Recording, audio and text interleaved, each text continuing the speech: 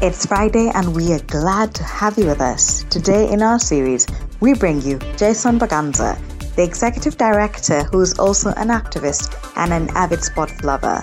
Meet Jason Braganza, the Executive Director at African Forum and Network on Debt and Development, AfroDAD. Good morning, Africa, and welcome aboard your pulse on everything business in Africa. I am Ruth Adong. For more, follow us on Twitter at The K Financial, and you can find me at Ruth Adong. Who is Jason Braganza? Jason Braganza is a Kenyan, born and raised in the city of Nairobi, and spent a big chunk of his life in Nairobi, and of course traveled to different parts of the country, and has enjoyed and continues to enjoy living in the city of Nairobi, and thinks that Nairobi is probably one of the greatest cities on the continent of Africa, but probably also one of the greatest cities in the world, having visited quite a few in my brief time on this earth.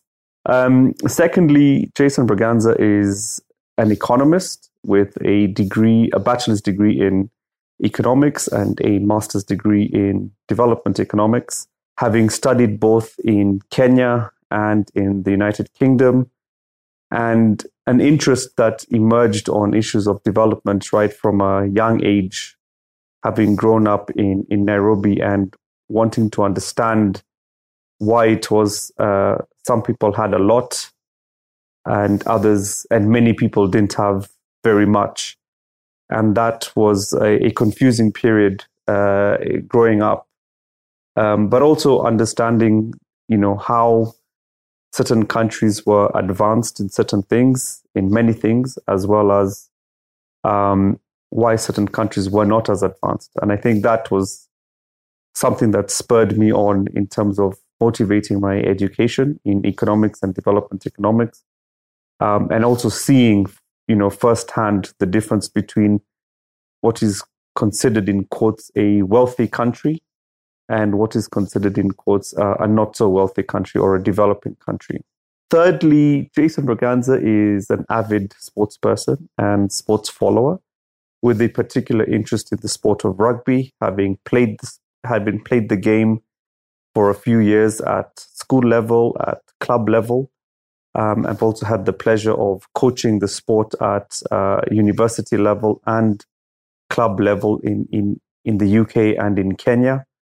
And more recently, having just concluded a brief stint in management of a local club in Kenya called the Mwamba RFC, or Mwamba Rugby Football Club, the first and only indigenous rugby club in Kenya, established slightly over 40 years ago. And fourthly, Jason is a passionate activist, a keen believer in the idea of a successful and vibrant African continent because of its amazing history.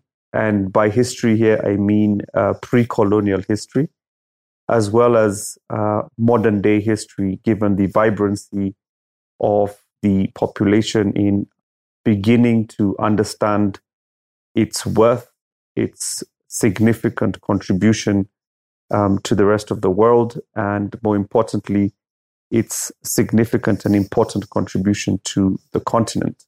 Tell us more about your work with African Forum and Network on Debt and Development, AfroDAD. With regard to my work at the African Forum and Network on Debt and Development, well, I've recently joined the organization AfroDAD in October of 2020. So still relatively new in the organization, but not new in the space. The organization is a civil society organization, a Pan-African civil society organization, one of the oldest on the continent, established in 1996. So we're celebrating our 25th birthday. And our work has been primarily focused on increasing and enhancing African citizen voices on issues of public debt. As you might be aware, issues of debt are very topical and popular at the moment. And so it is a very busy moment for us at AfroDAD, where we're trying to cultivate and collect the voices of African citizens and on how public debt is affecting their day-to-day lives, how they feel governments are conducting themselves when it comes to issues of public debt. But more importantly, also how our African governments are able to interact and negotiate with other countries, other lenders, from which they borrow money to fund some of the development projects on the continent. So it is a very exciting time. We are in a moment where, the topic of debt has come back on the agenda in a very big way, mostly because of the global pandemic, COVID-19. And it seems that it's going to stay quite on the radar for quite a bit more time, given the more recent challenges and conflict that are taking place in Ukraine and Russia due to the spillover effects that are affecting the continent through increased food and energy prices. So certainly many African countries are going to find themselves in a situation where their debt becomes an even bigger problem and challenge. And this also will tend to spill over or translate into significant problems for African citizens like you and I. And so the work we're doing at Afrodad is to try and understand what these challenges are likely to be for citizens. On the one hand, the kind of challenges our governments are going to face, both domestically in trying to support citizens and support domestic businesses, but also globally, how we can support our governments engage in a more comprehensive and a more critical way that does not further impact the African citizens as our governments try to negotiate and renegotiate some of their issues or debt issues and debt contracts. So that's been our work for the past 25 years, the idea of trying to enhance and promote African voices on issues of public debt. What are some of the experiences with Afrodad that have been indicators that the work you are doing is impactful? Well, it's difficult to say, our work, because it's very policy advocacy, policy change, policy influence based. There's usually a very significant lag in terms of how the work or the kind of things we do lead to change.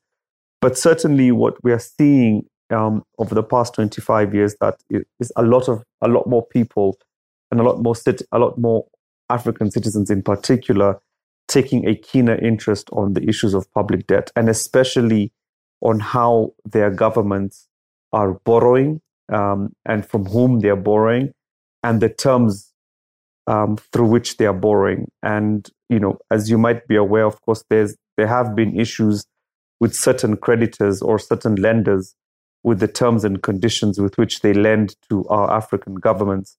And so it's very nice for me as the executive director of Afrodad to see that interest, that public interest by citizens in wanting to understand and demand greater transparency, accountability, and governance on the way governments are borrowing. The other impactful piece of work or aspects that we are seeing is that members of parliament across the continent are paying a lot more attention to what governments are doing, irrespective of which side of the house you're from, whether you're in power or in opposition. There seems to be some sort of cross-parliamentary arrangement or agreement and consensus that public debt is spiraling out of control. And so there needs to be some sort of checks and balances on how government is borrowing. And I think that's quite exciting for us over the past 25 years to see that interest in amongst parliamentarians in how governments are borrowing. The third is about how our African leaders, particularly heads of state, ministers of finance, have started being a lot more bolder in demanding critical and fundamental reforms of how the global frameworks that govern public debt, public borrowing and lending are run, and even going as far as calling for reforming of major institutions that are responsible for encouraging borrowing and lending alike. So this has been quite impactful over the past 25 years of Aphrodite's existence. And we hope to continue seeing this trend proceed. And hopefully, at Aphrodite, we have a phrase called Africa, the rule maker, not the rule taker, because we firmly believe that as a continent, as a region, as a people, we are so firmly integrated and deeply rooted in international finance, international trade, international commerce, international politics, that it is time that African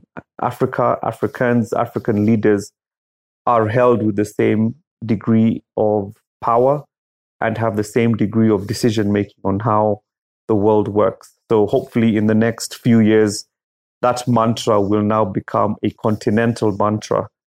We've seen it pick up and become very popular, and we will continue to promote the idea of Africa, the rule maker, not the rule taker. What are some of the challenges in your work or in your line of work? With regard to the challenges in our work or in the line of our work, there's quite a number, really. As much as I've said that there's been growing interest by parliamentarians, by politicians, on the issues of public debt with regard to transparency, accountability, and governance.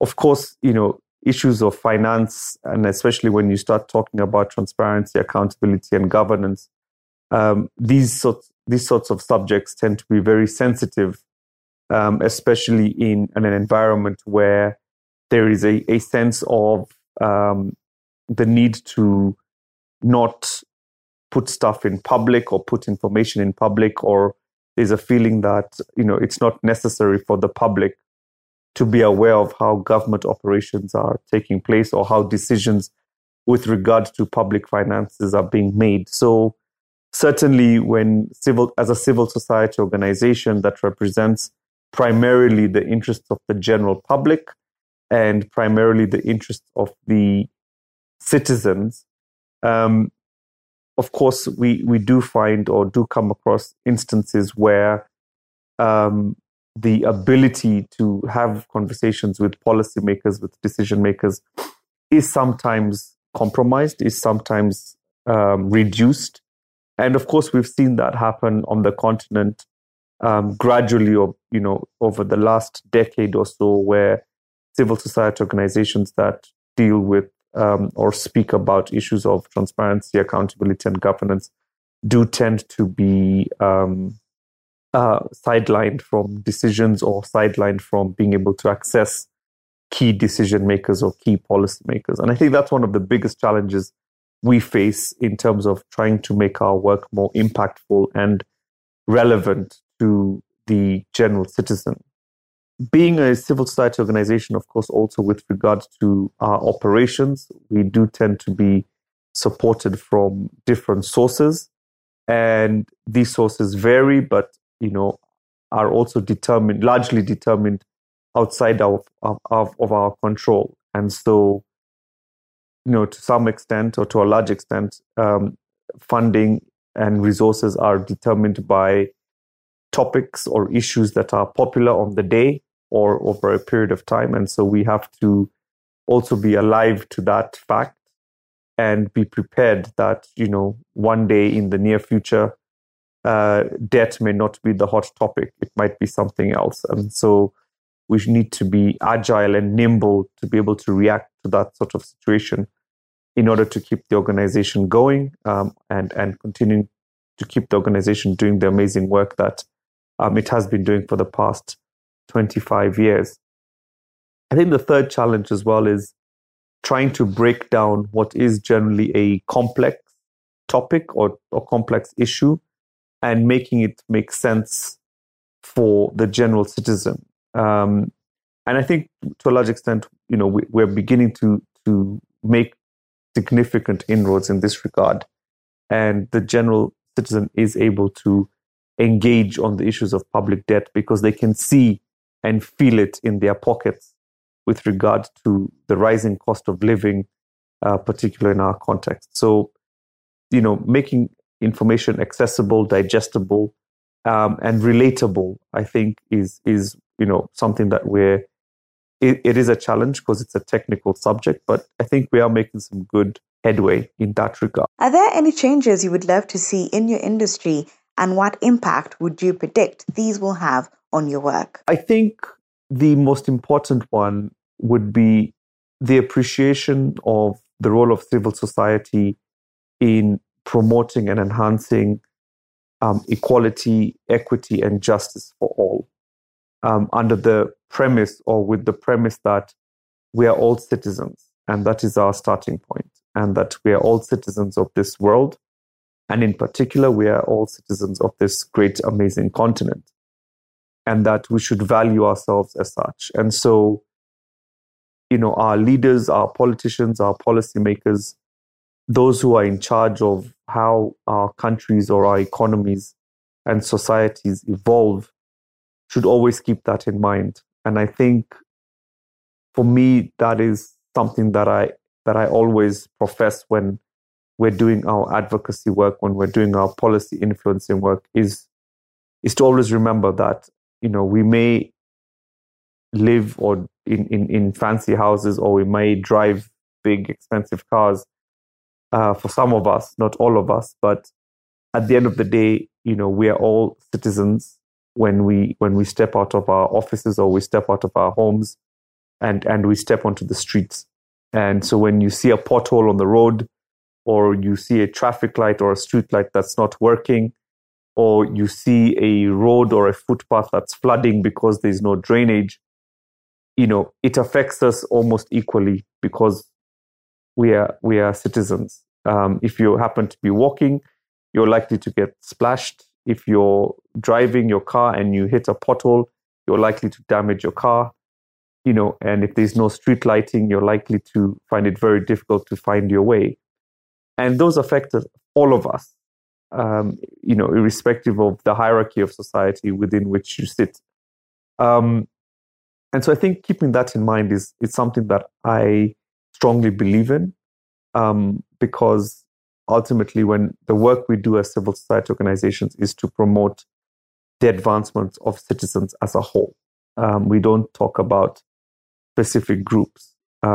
We also see ourselves as speaking on behalf of those who tend to be left behind or marginalized, so that there's some form of redistributive aspects or redistributive programs to try and equalize and buffer those who do not have, in order for them to have, especially with regard to access to public services and so on.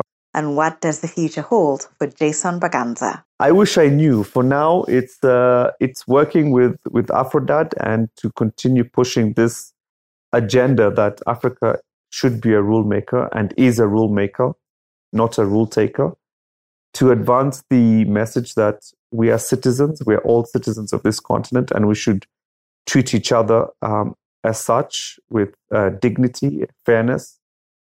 And lastly, the fact that we are all working towards making the world a better place, making the continent a better place, and hopefully one day a place where we all enjoy and we can all find ourselves watching more rugby matches and and cheering on our favorite rugby team. That was Jason Braganza, Executive Director at African Forum and Network on Debt and Development, Afrodad. And a quick look at the other stories making it into the podcast. The International Monetary Fund has warned of a looming food crisis that may spark social unrest in sub-Saharan Africa. The fund has revised its growth projection for the continent downwards to 3.8% from the initial 4.5%. In its latest economic outlook, the IMF says the war in Ukraine has caused a sharp increase in energy and food prices that could undermine food security in the region, raise poverty rates, increase income inequality, and possibly lead to social unrest. Its report says the war has stalled growth momentum seen in the second half of 2021 as countries continue to battle the effects of COVID-19 pandemic, deteriorating security in several countries, and climate-related shocks. The annual inflation rate in Kenya accelerated to a 7-month high of 6.47% in April of 2022 from 5.56% in the previous month. Main upward pressure came from food and non-alcoholic beverages, that is wheat and basic goods, transportation, due to an increase in fuel prices, and housing and utilities. On a monthly basis, consumer prices inched up by 1.69%, following a 0.85% rise in the previous month. Thank you for always waking up with us. Morning Africa is a product of the K Financial. And if you have any suggestions or you just want to check out more stories, visit our website, that is thekfinancial.com. And don't forget to subscribe. You can also find us on all social media platforms at the K Financial, and you can find me at With the Dog.